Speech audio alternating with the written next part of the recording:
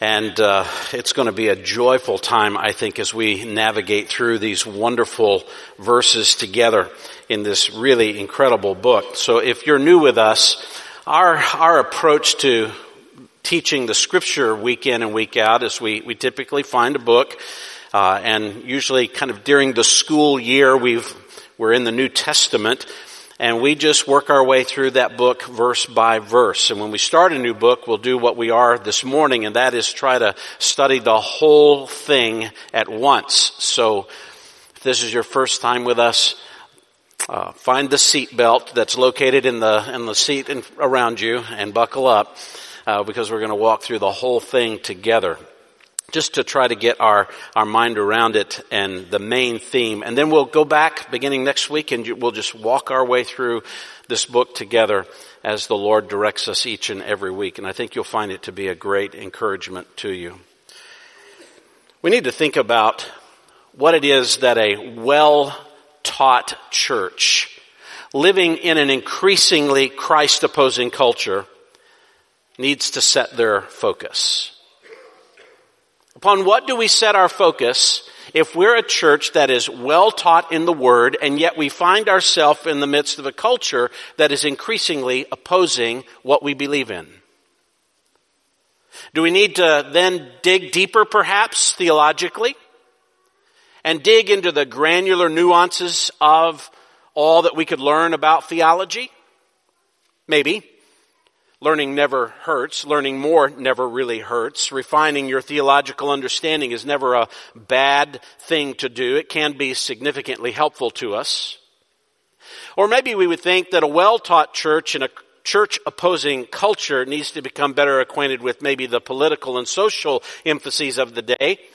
And maybe what we need to do is present a more compelling argument to the culture to hear something more logical, more rational, all of the logical, rational arguments that we could bring out to uphold a biblical worldview and dismantle all the epistemological fallacies and factual disadvantages of an unbiblical system of thought, that might be helpful for us. In fact, I think it can be helpful to show all of the downsides of the prevailing worldviews around us that are opposed to what we actually believe in the Scripture. So maybe we need to give ourselves more to the social spheres of life. Maybe engage the political structures. It's a good question for us, because we are in a culture that is increasingly opposing Christ and the Word. And I think Summit Woods Baptist Church is a fairly well-taught church. There's one, at least. I mean, we give ourselves to teaching the Word of God day in and day out. We're not by any means perfect in this at all, but I love seeing the hunger in our congregation for God's Word. I love it. There's people in the 9 o'clock hour we're studying theology, we're studying books of the Bible, studying the texts of Scripture. You'll just see that throughout the week. There are people meeting together to study the Word, pray together.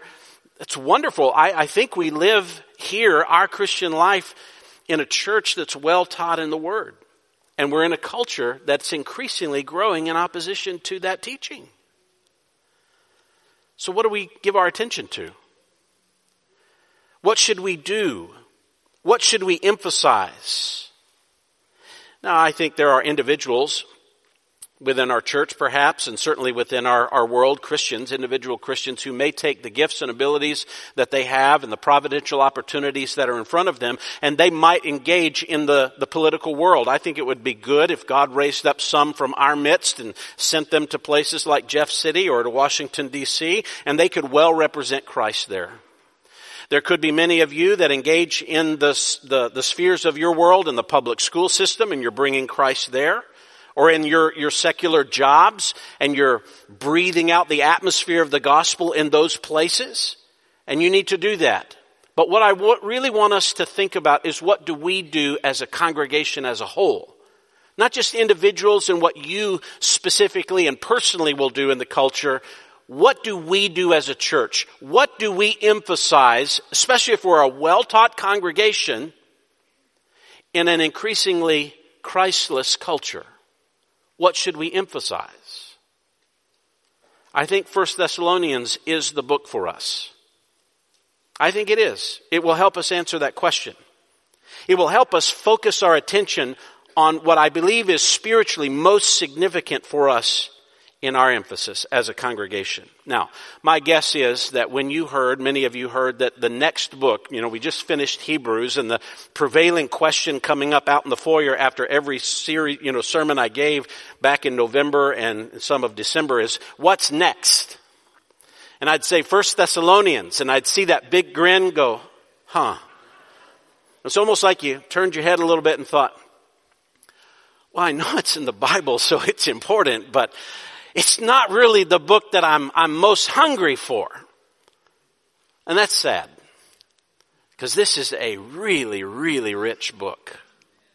And you're going to experience that. We'll all experience it together. But stereotypically, it's probably one of Paul's most neglected letters. It doesn't have the theologically Himalayan feel of Romans. It lacks the extravagant controversies of 1 Corinthians. It doesn't even really have the mysterious allure of the book of Revelation, which some of you are saying, that's the one we really want to hear. The rumor was out that you were going to do that one. Well, Lord willing, one of these days.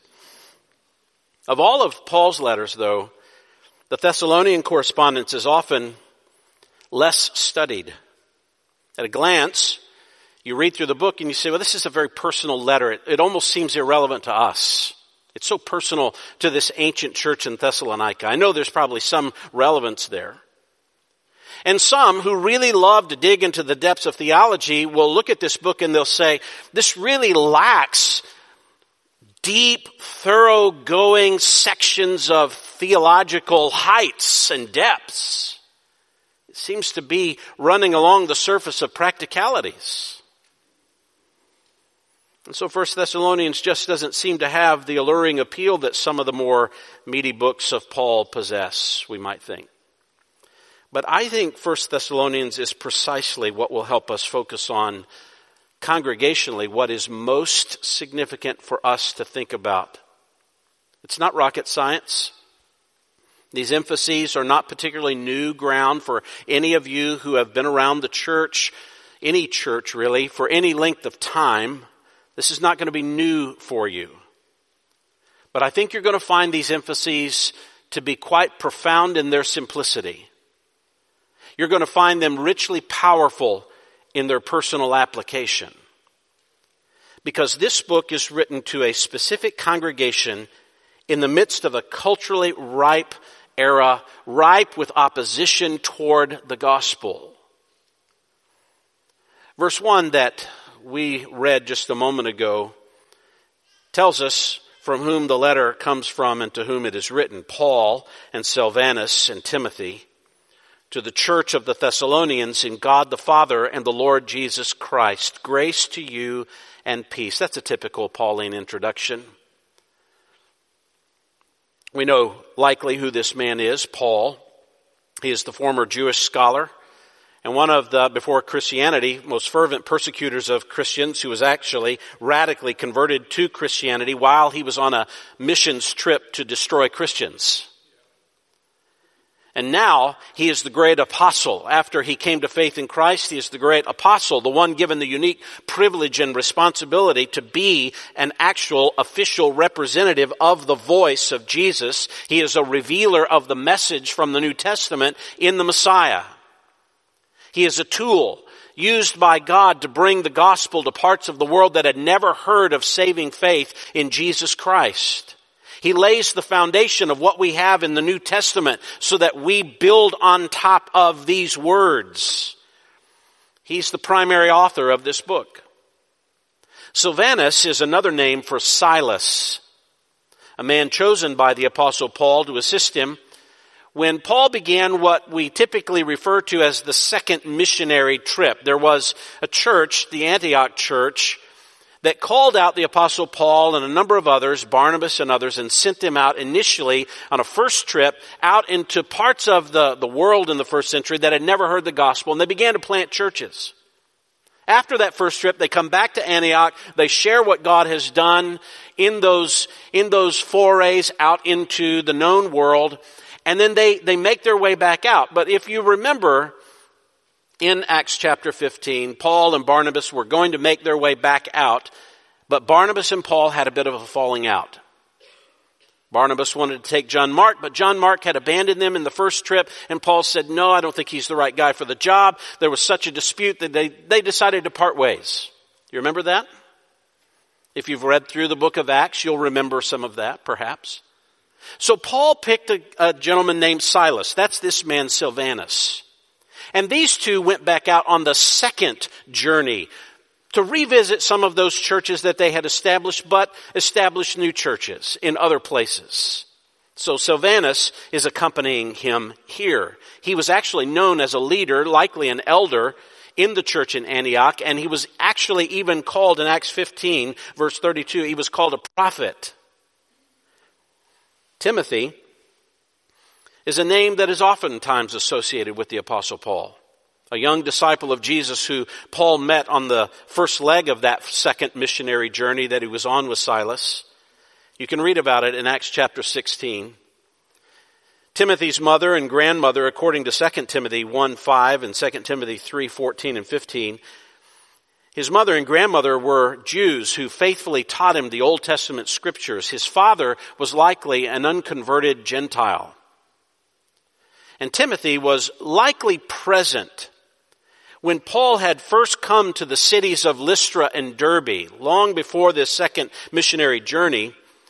When Paul had come to the cities of Lystra and Derbe, it's recorded in Acts chapter 14, he was preaching the gospel, seeing a church birthed in that area, but immediately there was opposition to the Apostle Paul in Acts 14, to the point in which they stoned Paul, and most believed that he was dead.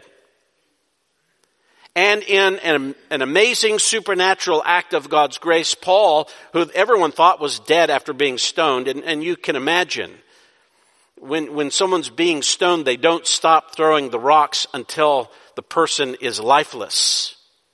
The text tells us that Paul just simply got up and walked off. That was in Lystra and Derbe. When Paul comes back to that area on his second missionary journey, he meets a guy named Timothy, who's already a well-founded disciple. There are some indications in the book of 2 Timothy that it is possible that Timothy was actually present when Paul was stoned, because he was a witness to the afflictions of the Apostle Paul. And it could very well be, we don't know for sure, but it could very well be that Timothy watched all of that happen in Lystra and Derbe and was converted under the ministry of the Apostle Paul and had become a very mature believer in the church, so much so that Acts 16 says he was well thought of, he was well spoken of by all the brethren in the church. Paul meets him in Acts 16 and says, I want him to go with me. That's what great leaders do, right? They find some of the best guys in the church and they take them and they say, we need him. We need the best to go out with us to plant these new churches. So Timothy goes with him. Timothy becomes the right hand of the Apostle Paul. Paul will say of Timothy, I don't have anyone that is as dear to me as this young man is. And at the end of the apostle's life, he's appealing to Timothy to come to him. That's who he wants to be with him in the final hours of his life. This is a great missionary team. Paul, Silas, or Silvanus, and Timothy. Now, if you keep reading in the narrative in the book of Acts, right after Paul goes to this area in Lystra and Derbe in Acts chapter 16, you keep reading and he makes his way off to the city of Philippi. Now Philippi is up in northeastern Greece. It's close to the Aegean Sea, up in the northeastern part, the far reaches of the northeastern part of Greece. And Philippi was a very poor city. And it was there in Philippi that Paul and Silvanus and likely Timothy began preaching the gospel. And again, opposition arose and they were jailed. And you'll remember, while they're in jail, Paul and Silas are singing hymns. Do you remember that? They're singing hymns. And it was during that time that the jailer is actually converted. And you begin to see a small church established in the city of Philippi. They begin to move from that place, and the very next place they go to is the city of Thessalonica. It's just west of Philippi, 100 miles, about 5 days' journey, but it's the capital city of what's known as Macedonia, which is all of northern Greece. And that's to whom Paul writes this letter, the church of the Thessalonians. Those who are in God the Father and the Lord Jesus Christ. It's a great way to describe what a Christian is. It is someone who is in God the Father and the Lord Jesus Christ. Thessalonica, not only in the ancient world, but even up to this very day, is one of the most prominent cities in the area of Greece. It's the second most populous city in Greece, even to this day. And it was founded in 315 BC. Can you imagine that? Can you imagine going to a city today that still exists, that has been in existence since 315 BC? Anybody been to Thessalonica? There's a couple of you have. Don't be ashamed. You can say, yeah, I've been there. You've been to this great city. And it's still a great city in the area. It became the capital city. It was named by a particular Greek general under Alexander the Great named Cassander. And he actually named the city for his wife. And his wife happened to be the half-sister of Alexander the Great. That's what you do, isn't it? When you're a general and you want to stay in the good graces, let me name a city after your sister who I just married. When the city eventually came under Roman rule after the Greek era ended and it comes under Roman rule, it eventually becomes the capital city of the region in 146 BC. And it was a very loyal city to Rome. So loyal was this city that they didn't have to pay any tribute or taxes to Rome. Matter of fact, there was so much wealth in the city that when the Romans took it over, they took so much wealth out of the city back to Rome and other parts that they guaranteed the city that they wouldn't have to pay tribute to Rome or taxes for 100 years.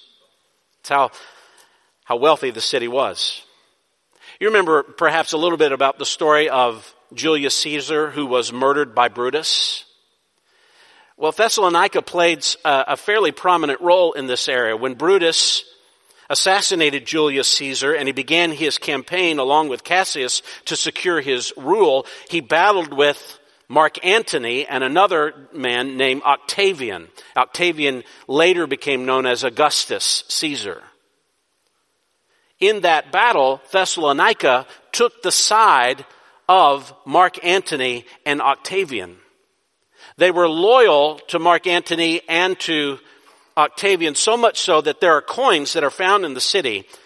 And the coins in the city of Thessalonica, on one side it says Julius, and an inscription there and a picture or an inscription of Julius Caesar. And on the flip side is one of Octavian or Augustus Caesar. And on the section that's dedicated to Julius, it says at the bottom, God. They believed that the Caesars were God. You could even see it in their coinage. They were so loyal to the Caesar that they would inscribe on the coin that he was a god, and Octavian and Julius Caesar were their patrons. So loyal that out of all of the cities in the ancient world, they enjoyed something that was very unique. They had their own local government. There were no Roman cohorts left in the city. They had their own local government to oversee all of their affairs. Paul even refers to that local government by name in Acts 17, verse 6 and 8. The city, by the time that Paul arrives there, is perhaps, it's hard to know, but perhaps somewhere around 200,000 people in population. That's very extensive for an ancient first century city, 200,000 people. It was known for its sexually promiscuous and loose lifestyle, though perhaps not as infamous as Corinth. It was also known for its extravagant pagan system of religious idolatry, though perhaps not as infamous as Athens. They were known for a cult called Cabirus. Very little is known about the god Cabirus. Was the primary idol of the city. There's many coins that can be found in the city with some inscription, but it's very hard to tell. They're still excavating this city. It would be marvelous to know what you could learn about the culture if they could continue to excavate it. But built on top of it is the very extensive modern city of Thessaloniki, and they don't really want to give up all that territory just to learn something from antiquity. But it was this city that Paul entered probably around AD 51. It's a very early time in the gospel expansion in the early church.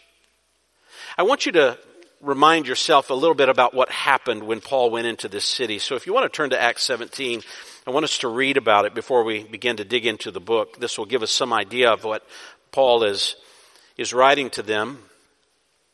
Acts chapter 17 is the record of him arriving at this capital city of Macedonia. They had just left Philippi and saw marvelous things happen in that wonderful city. And they march 100 miles to the west, 5 days' journey. And it says in chapter 17, verse 1, "Now when they had traveled through Amphipolis and Apollonia, they came to Thessalonica, where there was a synagogue of the Jews." And it was the habit of the Apostle Paul that when he went into a new city, he started at the synagogue. He brought the gospel first to the Jews and then to the Greek. He mentions that in Romans chapter 1. That was his method of operation. You see it in verse 2. "And according to Paul's custom, he went to them, and for 3 Sabbaths, on 3 different Saturdays, he reasoned with them from the Scriptures." This again is Paul's mode of operation. He goes into a synagogue and he begins to dialogue. He begins to engage in reasoning, but not philosophical reasoning. He's actually going through the Scriptures. And the Scriptures he's going through likely are the Old Testament Scriptures. You can imagine him going back to the prophet Isaiah in chapter 53 and reading through the suffering servant accounts and arguing of how it is that the Messiah had to suffer. And that's what he says in verse 3. He's explaining and he's giving evidence, likely from the Scriptures, that the Christ, the Messiah, had to suffer. Now, why is that important? Well, these Jewish people had to hear first that the Bible actually teaches in the Old Testament that the expected, awaited for Messiah had to suffer. And then he goes on to say, and Jesus was that Messiah. That's what it says in verse 3. He gave evidence that the Christ had to suffer and rise again from the dead, saying, "This Jesus, whom I am proclaiming to you, is that Messiah." And verse 4, some of them were persuaded.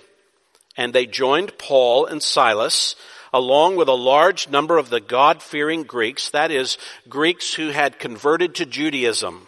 That's what a God-fearing Greek is, a Greek who had converted over to Judaism. So there were some, and I take that to mean there were just some, not many, of the Jewish people who were persuaded. But there was a large number of the Greeks who had converted to Judaism. They began following Paul, along with a number of leading women. And you have to understand, in the ancient world, there were a number of very wealthy and influential women throughout the area who wielded a lot of political influence. And many of these leading women had come to faith in Christ in this initial foray into the city of Thessalonica.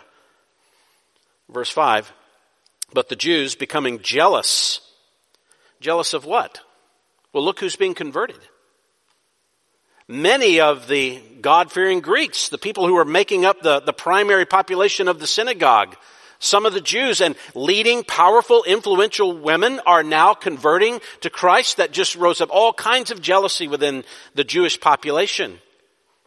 And they took along some of the wicked men from the marketplace. And there was an agora in every major city. And if you've been to some of those ancient sites, you'll note where the agora is. It's where all the little shops would be and where all the commerce would be conducted.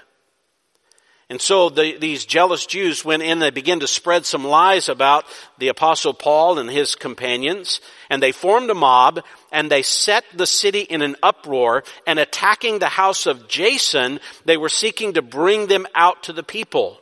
And when they did not find them, they began dragging Jason and some of the brethren, some of the Christians, before the city authorities. There's the reference, by the way, to the specific free government that this city possessed. They brought them before the city authorities, and they had wide-ranging authority in that time. They could do virtually anything that they wanted. And they were shouting, "These men who have upset the world have come here also," which is pretty powerful, isn't it? The testimony of the Apostle Paul had preceded him into this city. And now people were in the city were beginning to follow his message. And the Jews knew there were other cities where we saw this happen. So we know what's going to happen to our influence here. So they try to indicate that these men are not a help to the city of Thessalonica, but a threat.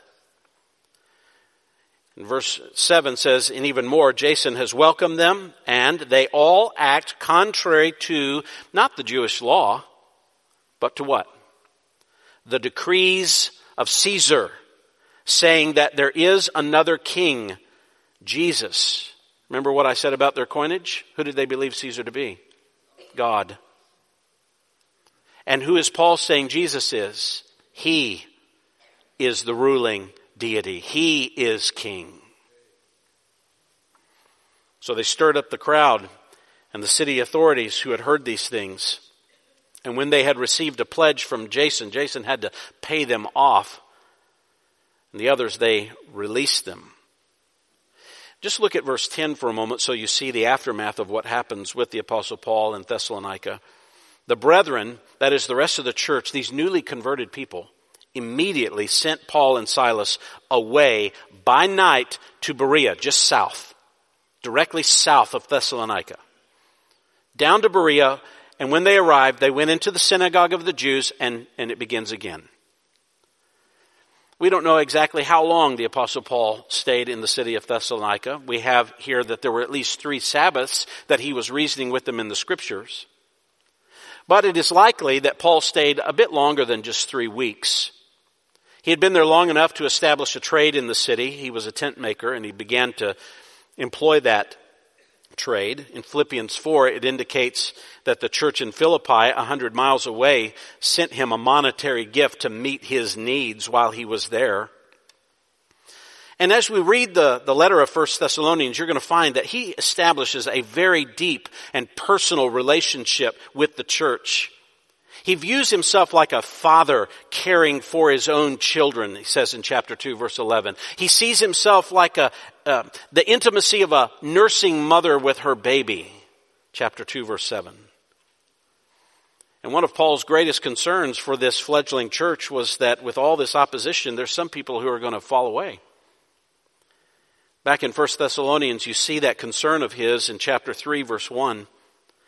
"When we could endure it no longer, we thought it best to be left behind at Athens alone." So what happened is Paul went to Berea.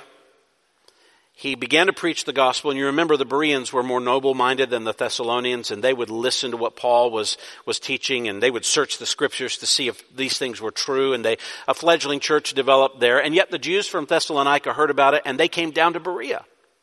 Ran Paul out of there. Paul runs as far south as Athens. And in Athens, you'll remember what happens. He's running around the agora of that place, and he's seeing all of the idols. It disturbs his soul. He starts preaching about the resurrection. They grab him and take him up to Mars Hill, just off the Parthenon.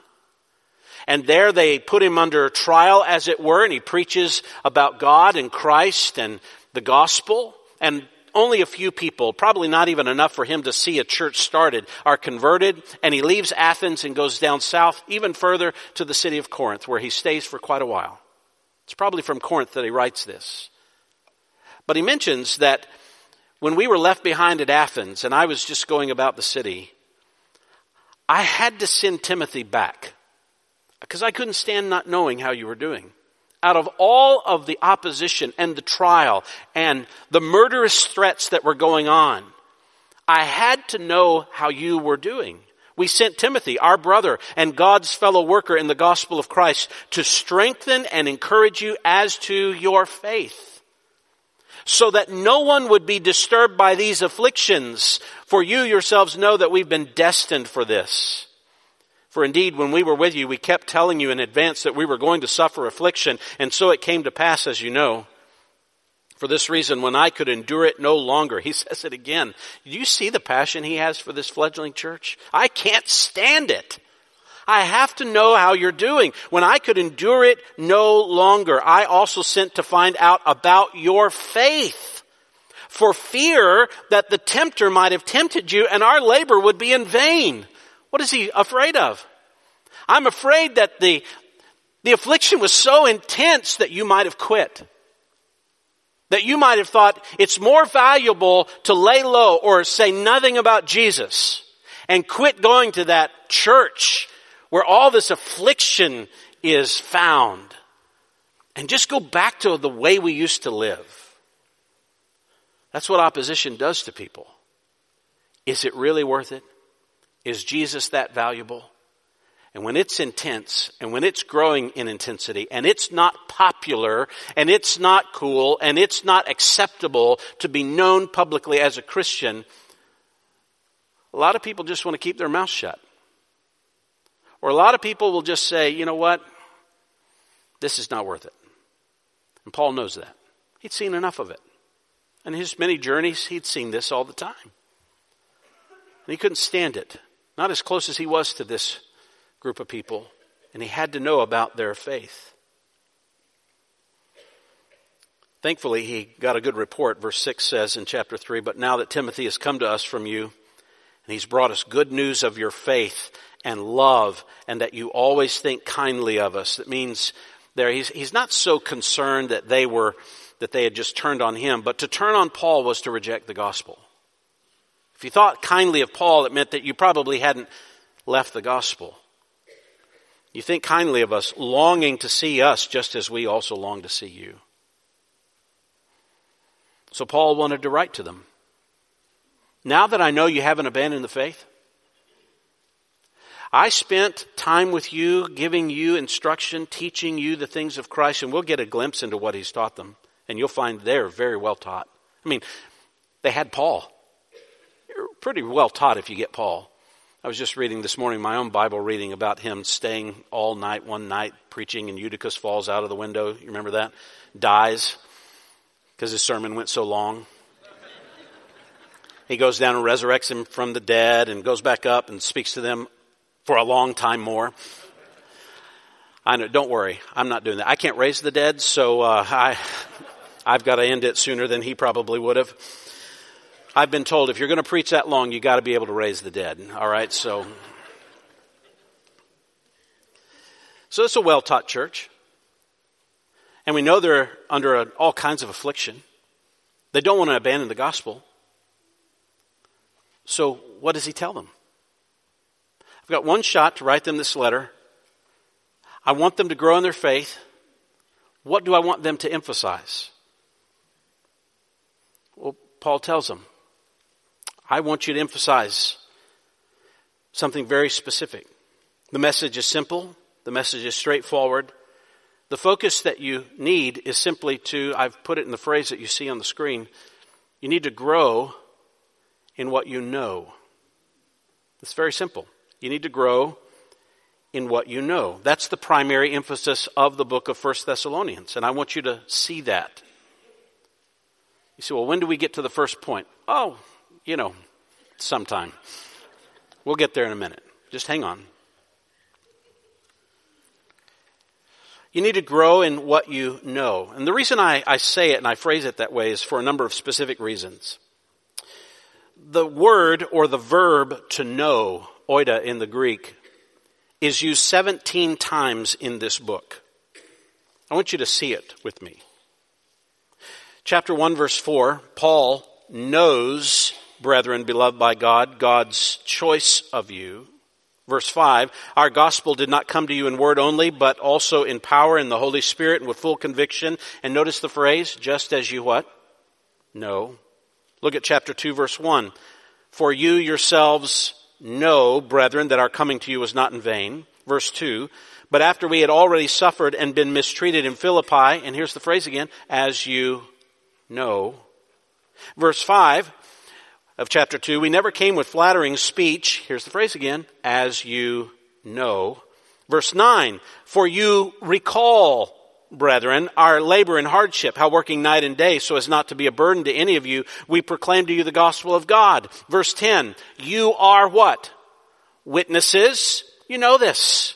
You're witnesses, and so is God. Verse 11, just as you know how we were exhorting and encouraging and imploring each one of you as a father would his own children. Look at chapter 3, verse 3. So that no one would be disturbed by these afflictions, for, here's the phrase again, you yourselves know that we have been destined for this. Verse 4. Indeed, when we were with you, we kept telling you in advance we were going to suffer affliction, and so it came to pass, as you know. Look at chapter 4, verse 2. For you know what commandments we gave you by the authority of the Lord Jesus Christ. Here we get a glimpse. They've been well taught. They know a lot. You know what we've taught you. Chapter 5, verse 1. As to the times and the epochs, brethren, you have no need of anything to be written you. Why? Because you, verse 2, yourselves know full well that the day of the Lord will come just like a thief in the night. I mean, it's pretty clear, isn't it? They know a lot. They know a lot. And he keeps appealing to what they know.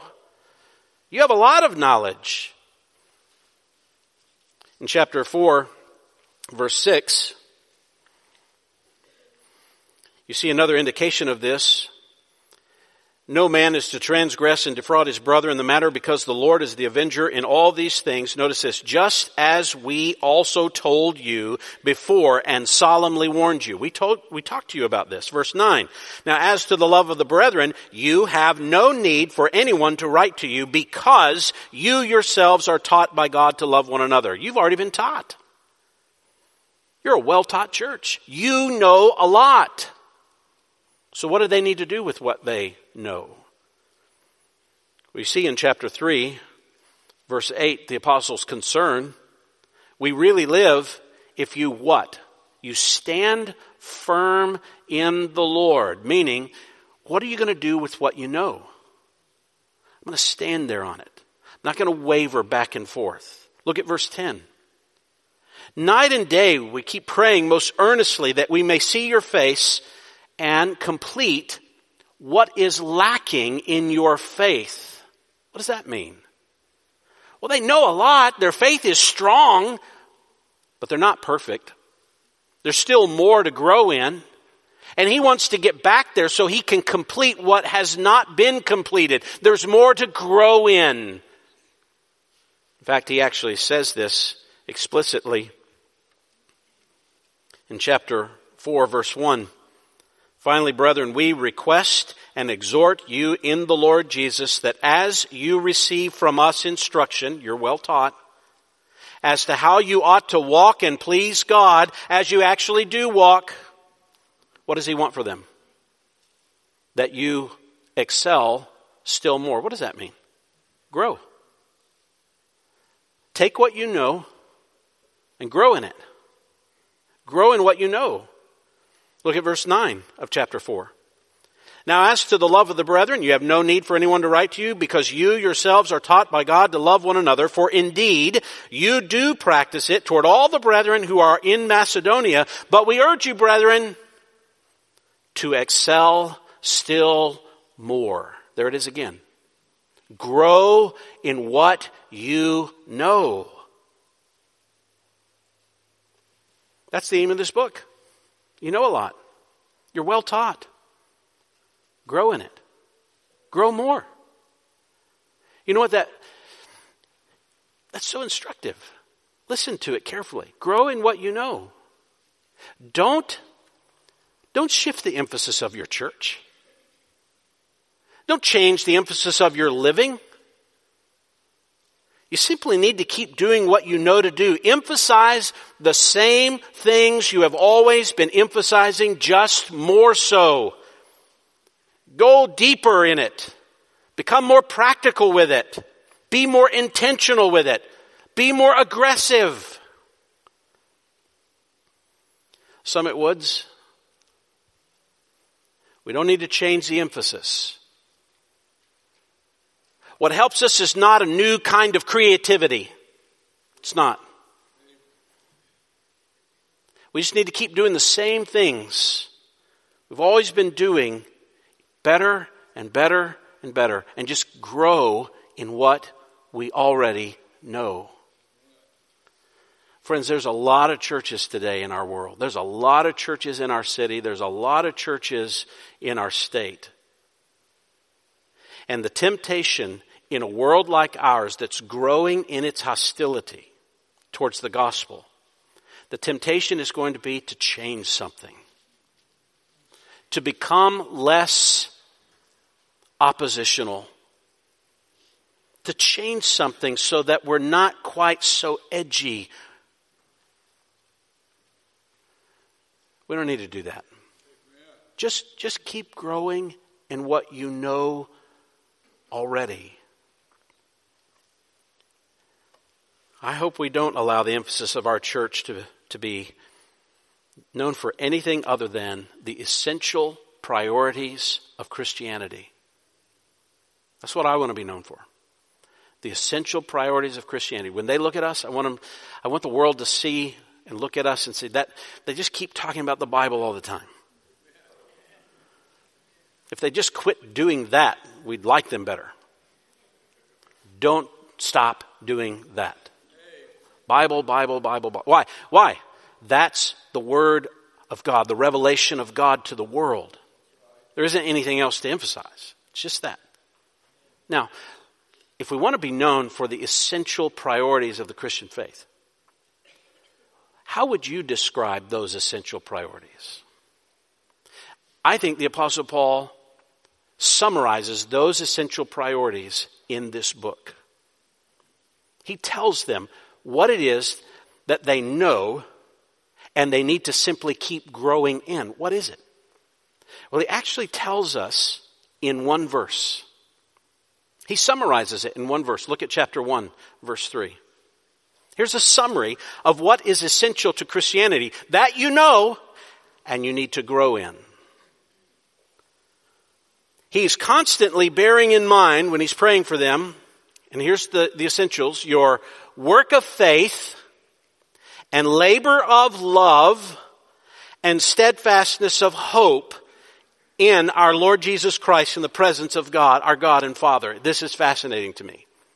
I wonder how many of us, if we were given an exam today, and I could have done that, could have passed out some papers, let's take an exam. Let's list for us, it would be a fill-in-the-blank exam, not this multiple guess stuff. Fill in the blank. What are the essentials? You got to give us at least 3. What are the essentials of Christianity? How many of you would have put faith, love, and hope? Faith, love, and hope. Or would you have come up with something else? The essentials of Christianity. Because here's Paul writing to a well-taught church in an era of opposition, and there's 3 things that are essential to Christianity. He does not want them to change, but just simply grow more in them. Faith, hope, faith, love, and hope. These 3. The work of faith, a true belief in Jesus. The labor of love, true devotion to others. The steadfastness of hope, true confidence in the return of Jesus. That's what he wants them to know and keep growing in. Matter of fact, he actually rehearses these again at the end of the book. It's like bookends to the book. Look at chapter 5, verse 8. But since we are of the day, let us be sober, having put on, and watch him repeat these, the breastplate of faith and love, and as a helmet, the hope of salvation. There they are, at the beginning of the book, at the end of the book. So what do you think the emphasis is? What's the 3 essentials? Faith, belief in Christ, love, how you love others, and hope, confidence, steadiness because of the return of the Lord Jesus Christ. Now what's fascinating is to watch how the Apostle Paul has actually constructed the whole book of 1 Thessalonians around those 3 ideas. It's very specific. So how do we grow in what we know? You ready for point 1? I know the time. I got it.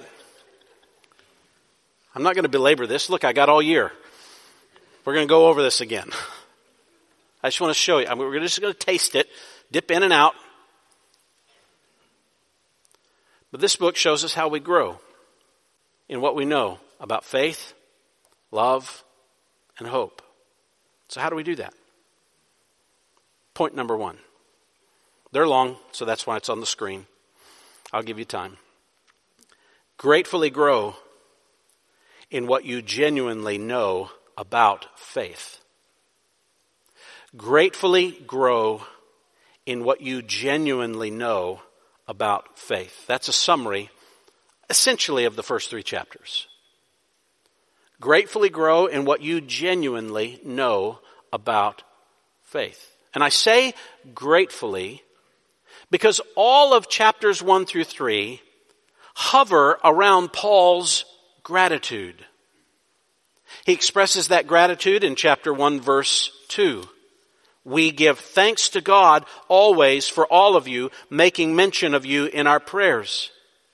He says it again in chapter 2, verse 13. For this reason, we also constantly thank God that when you received the word of God, which you heard from us, you accepted it not as the word of men, but for what it really is, the word of God. I thank God for that. And in chapter 3, verse 9, for what thanks can we render to God for you in return for all the joy which we rejoice before our God on your account? All of the first 3 chapters is about his gratitude. His gratitude. And there are also 3 chapters that are focused on his gratitude for their faith. The word faith is used about 8 times in the book. And all of them occur in the first 3 chapters except for one, which happens in chapter 5, verse 8, when he summarizes the 3 points again. Gratitude for their faith. And it's about what he knows and they know about their faith. It's all about what they know. He's grateful for it. And if you want to grow in it, you need to have a gratitude in what you genuinely know about your faith. Faith is actually the foundation, we could say, for the other 2 characteristics.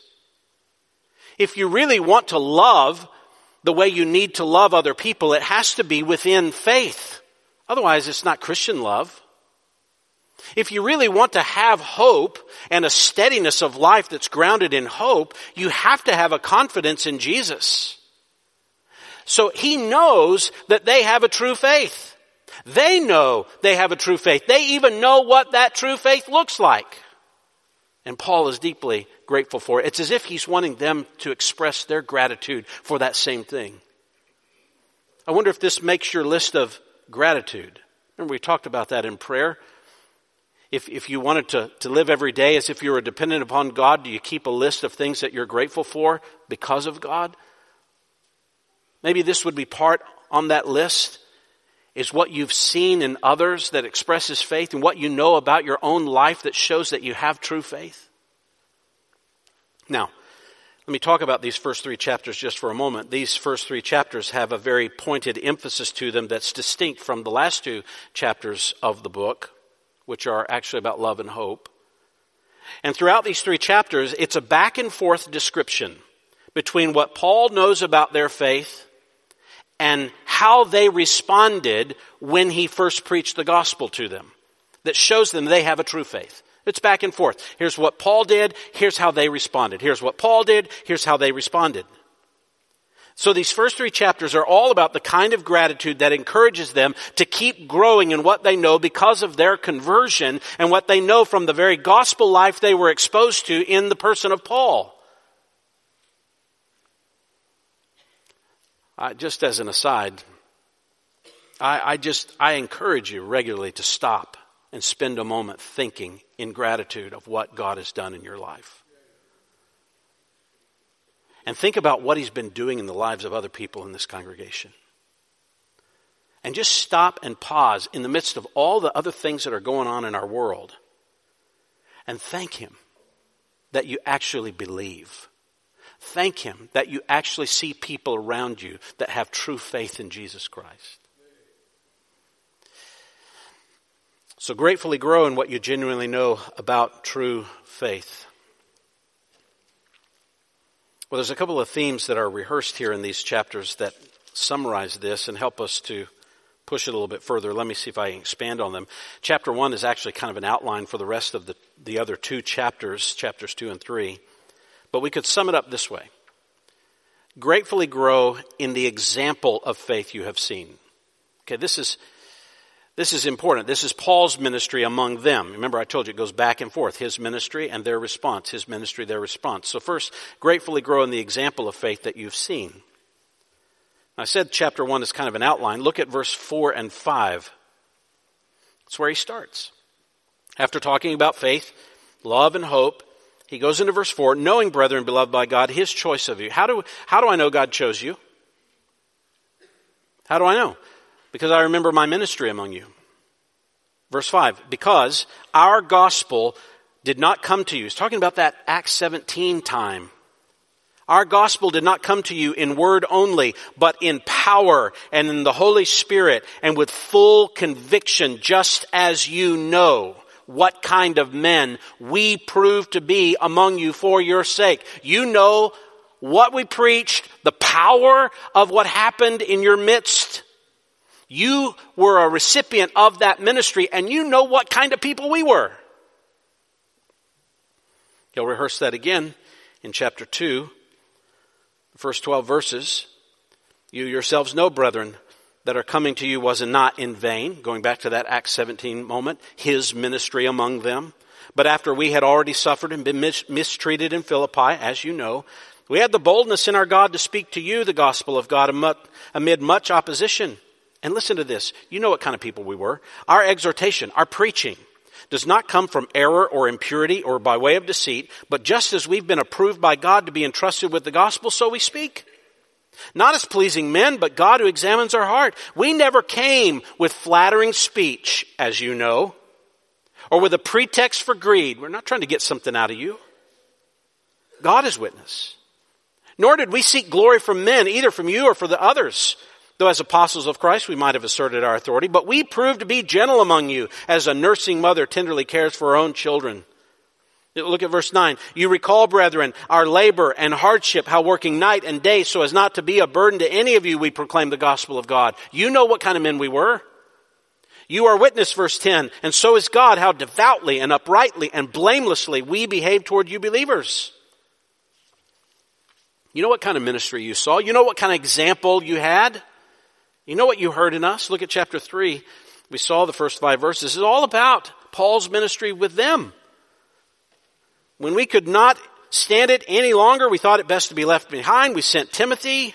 Verse 3, we didn't want anyone to be disturbed by these afflictions because you yourselves know that we've been destined for this. You knew that affliction was coming to us. You know how often it is, if a leader is afflicted, those who follow him begin to question, is it worth following that leader? He's like, listen, I already told you about this. This is coming. This is a part of it. They go after the leader, and then they come after you. It's going to happen. When we were with you, verse 4, here's our ministry with you. We kept telling you in advance we were going to suffer affliction, and so it came to pass, as you know. He keeps reminding them. You saw an example of faith, true faith, in what we preached and in how we lived. You saw it. One of the greatest ways to gratefully grow in what you know about the faith is to pay close attention to people of faith. The people around you. Let me just use that as an occasion to say again. Christianity is not merely a spectator sport. Church is not about sitting in the pews on a Sunday morning and watching. It's about living with each other and living out our faith in connection with each other's lives. If you want to grow in your gratitude, you want to grow in your faith, you need to rub shoulders with people of faith. You need to see examples of that. You need to be exposed to a ministry that is constantly rooted in biblical faith. And gospel preachers have to be gospel examples. Similar to what we learned in Hebrews 13:7. Remember those mandates for perseverance? remember those who led you and spoke the word of God to you, and considering the result of their conduct, imitate their faith. Same concept. So, gratefully grow in the example you have seen. Secondly, if you want to grow in gratitude in regard to your faith, gratefully grow, secondly, in the evidence of faith you have demonstrated. Gratefully grow in the evidence of faith that you have demonstrated. So again, back in chapter 1, verse 4 and 5, he talks about his ministry among them. But in verse 6, down to verse 10, he pivots to how they responded to that ministry. Their life, their response. Verse 6, you became imitators of us and of the Lord, having received the word in much tribulation with the joy of the Holy Spirit, so that you became an example. You demonstrated faith. You became an example to all the believers in Macedonia and Achaia. In fact, their testimony was so strong that it outran the Apostle Paul. Everywhere he went in Macedonia, he would get to the city, and people in the city had already heard about the people in Thessalonica and their conversion. How did that happen? That's what Paul says. You were demonstrating it. Your response was powerful. He rehearses that again in chapter 2, verse 13. For this reason, we constantly thank God. When you received the word of God that you heard from us, you accepted it not as the word of men, but for what it really is, the word of God, which performs its work in you who believe. When we preached, you didn't act like this was a nice speech, was clever, was creative. You listened to us and you said, that is the word of God. We embrace it as if God is speaking to us, and the power of that was pervasive. In chapter 3, verse 6, he talks about their response again. When Timothy came back and told Paul about his report and that they were still walking in the faith, verse 7 says, for this reason, brethren, in all our distress and affliction, we're comforted about you through your faith, because we really live if you stand firm in the Lord. Expresses his gratitude and is constant praying for them because he knows their response is one of true, actual faith. Sometimes in the midst of all of the issues that are going on around us and the circumstances and all the opposition, we tend to get distracted, don't we? You know what's helpful at times? Stop and remember how you became a Christian. What was your life like then? Do you see the evidence of true faith when you repented? Did you actually respond to God's word as if he was speaking to you? Sometimes it's helpful to go back and remember that. Who you were, what life was like, and that moment when there was a supernatural change. Do you remember that? Unless you haven't yet believed and you have not experienced that. And we would love to talk to you about what faith in Christ can do supernaturally in your life. Learn to cultivate a habit of gratitude for the examples of faith you've had in your life, and use that to spur you on in the midst of a culture that is increasingly oppositional to the gospel. And then remind yourself of how you've responded. Be grateful that God opened your eyes to see the gospel, and there's evidence of faith in your life. Remember it. That's how you grow in what you know in regard to your faith. Now, let me give you the second emphasis, and we'll finish with this, and how to grow in what you know. And we're going to speed through this, all right? Yep, we will. We will. Second, intentionally grow in what you accurately know about love and hope. Intentionally grow in what you accurately know about love and hope. I say intentionally because when you come to chapter 4, verse 1, here's where you find the very first commands in the entirety of the book. There are no commands in chapters 1 through 3. All the instructions come in chapters 4 and 5. And when they come rapid and often. Finally, then, brethren, we request and exhort. So that means be intentional. Do something with this. Act on this. Now, the first 3 chapters are reminders of what they know and should encourage them to keep growing in what they know about examples of faith and faith that was in their own life. But in these last, it's be intentional about love and hope. In fact, the words love and hope do not occur outside of chapter 1, verse 3. And there's one part in chapter 3 at the end that's a little transition. It mentions love. But love and hope come in chapters 4 and 5. That's the emphasis. And he goes back and forth. Back and forth. Just like he did with his example, their response, he goes back and forth between love and hope. Love and hope. So, how do you intentionally grow in what you accurately know about love and hope? 2 ways. Let me point these out. 1, intentionally grow in a love that labors for the good of others. Intentionally grow in a love that labors for the good of others. We see it in chapter 4, verses 1 to 8.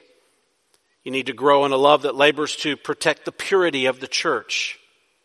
You have to protect the purity of the brethren. Do you live to protect the purity of others in our church? That's how you intentionally grow in a love that labors for others. If you're not protecting other people's purity, do you really love them?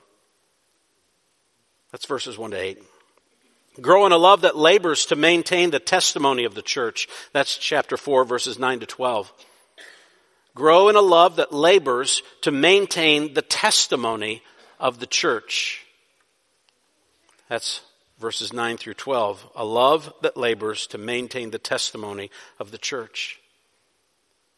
In chapter 5, verses 12 to 13, they're called to grow in a love that labors to honor the leaders of the church. Just like they loved Paul, you're to love those who lead you. Verse 12 of chapter 5, we request you, brethren, that you appreciate those who diligently labor among you and have charge over you in the Lord. And verse 13, you esteem them very highly in love. You grow in a love that labors to honor the leaders of the church.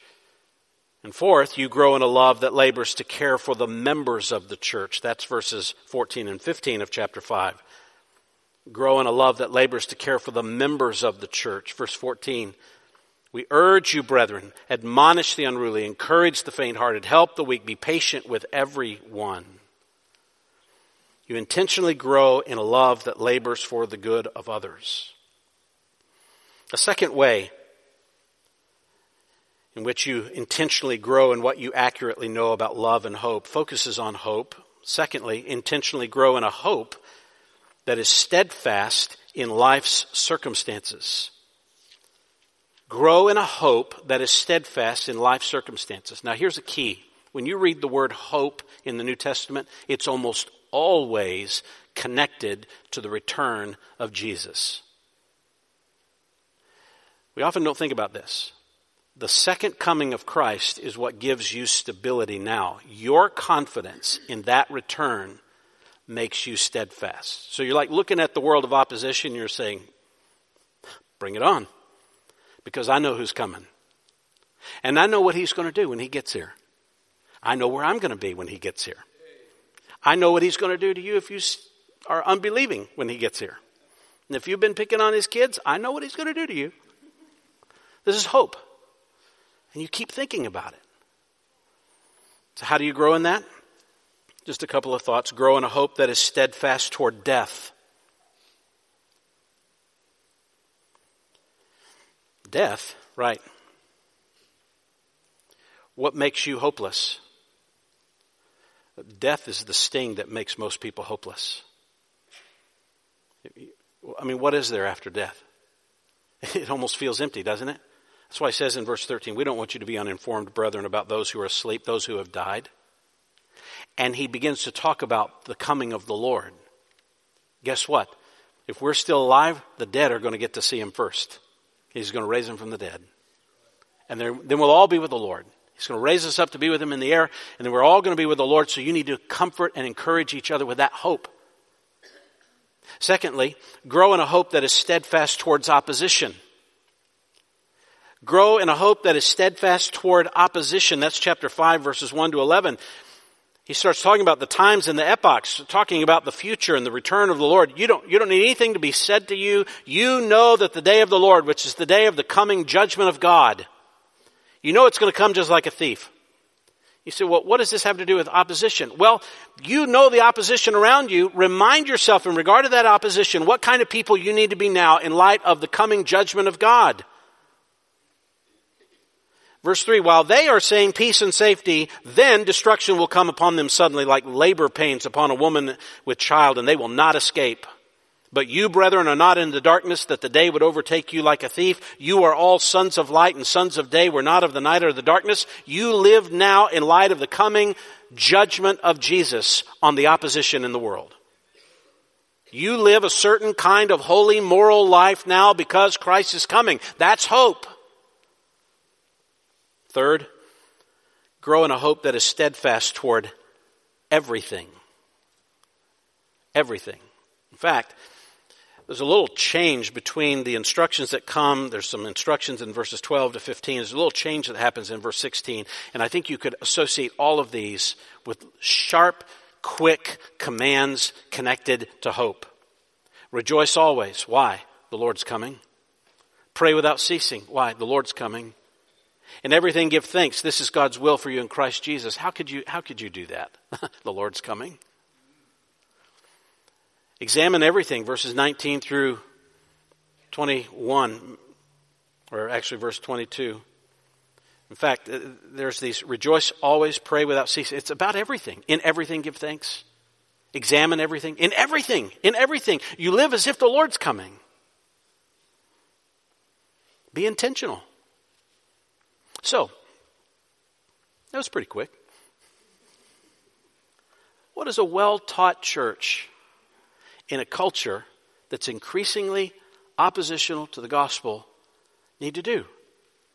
You need to keep growing in what you already know about faith, about loving each other, about trusting and being stable in the coming of the Lord. And that's what we're going to unpack over the weeks to come even further. Let's pray together.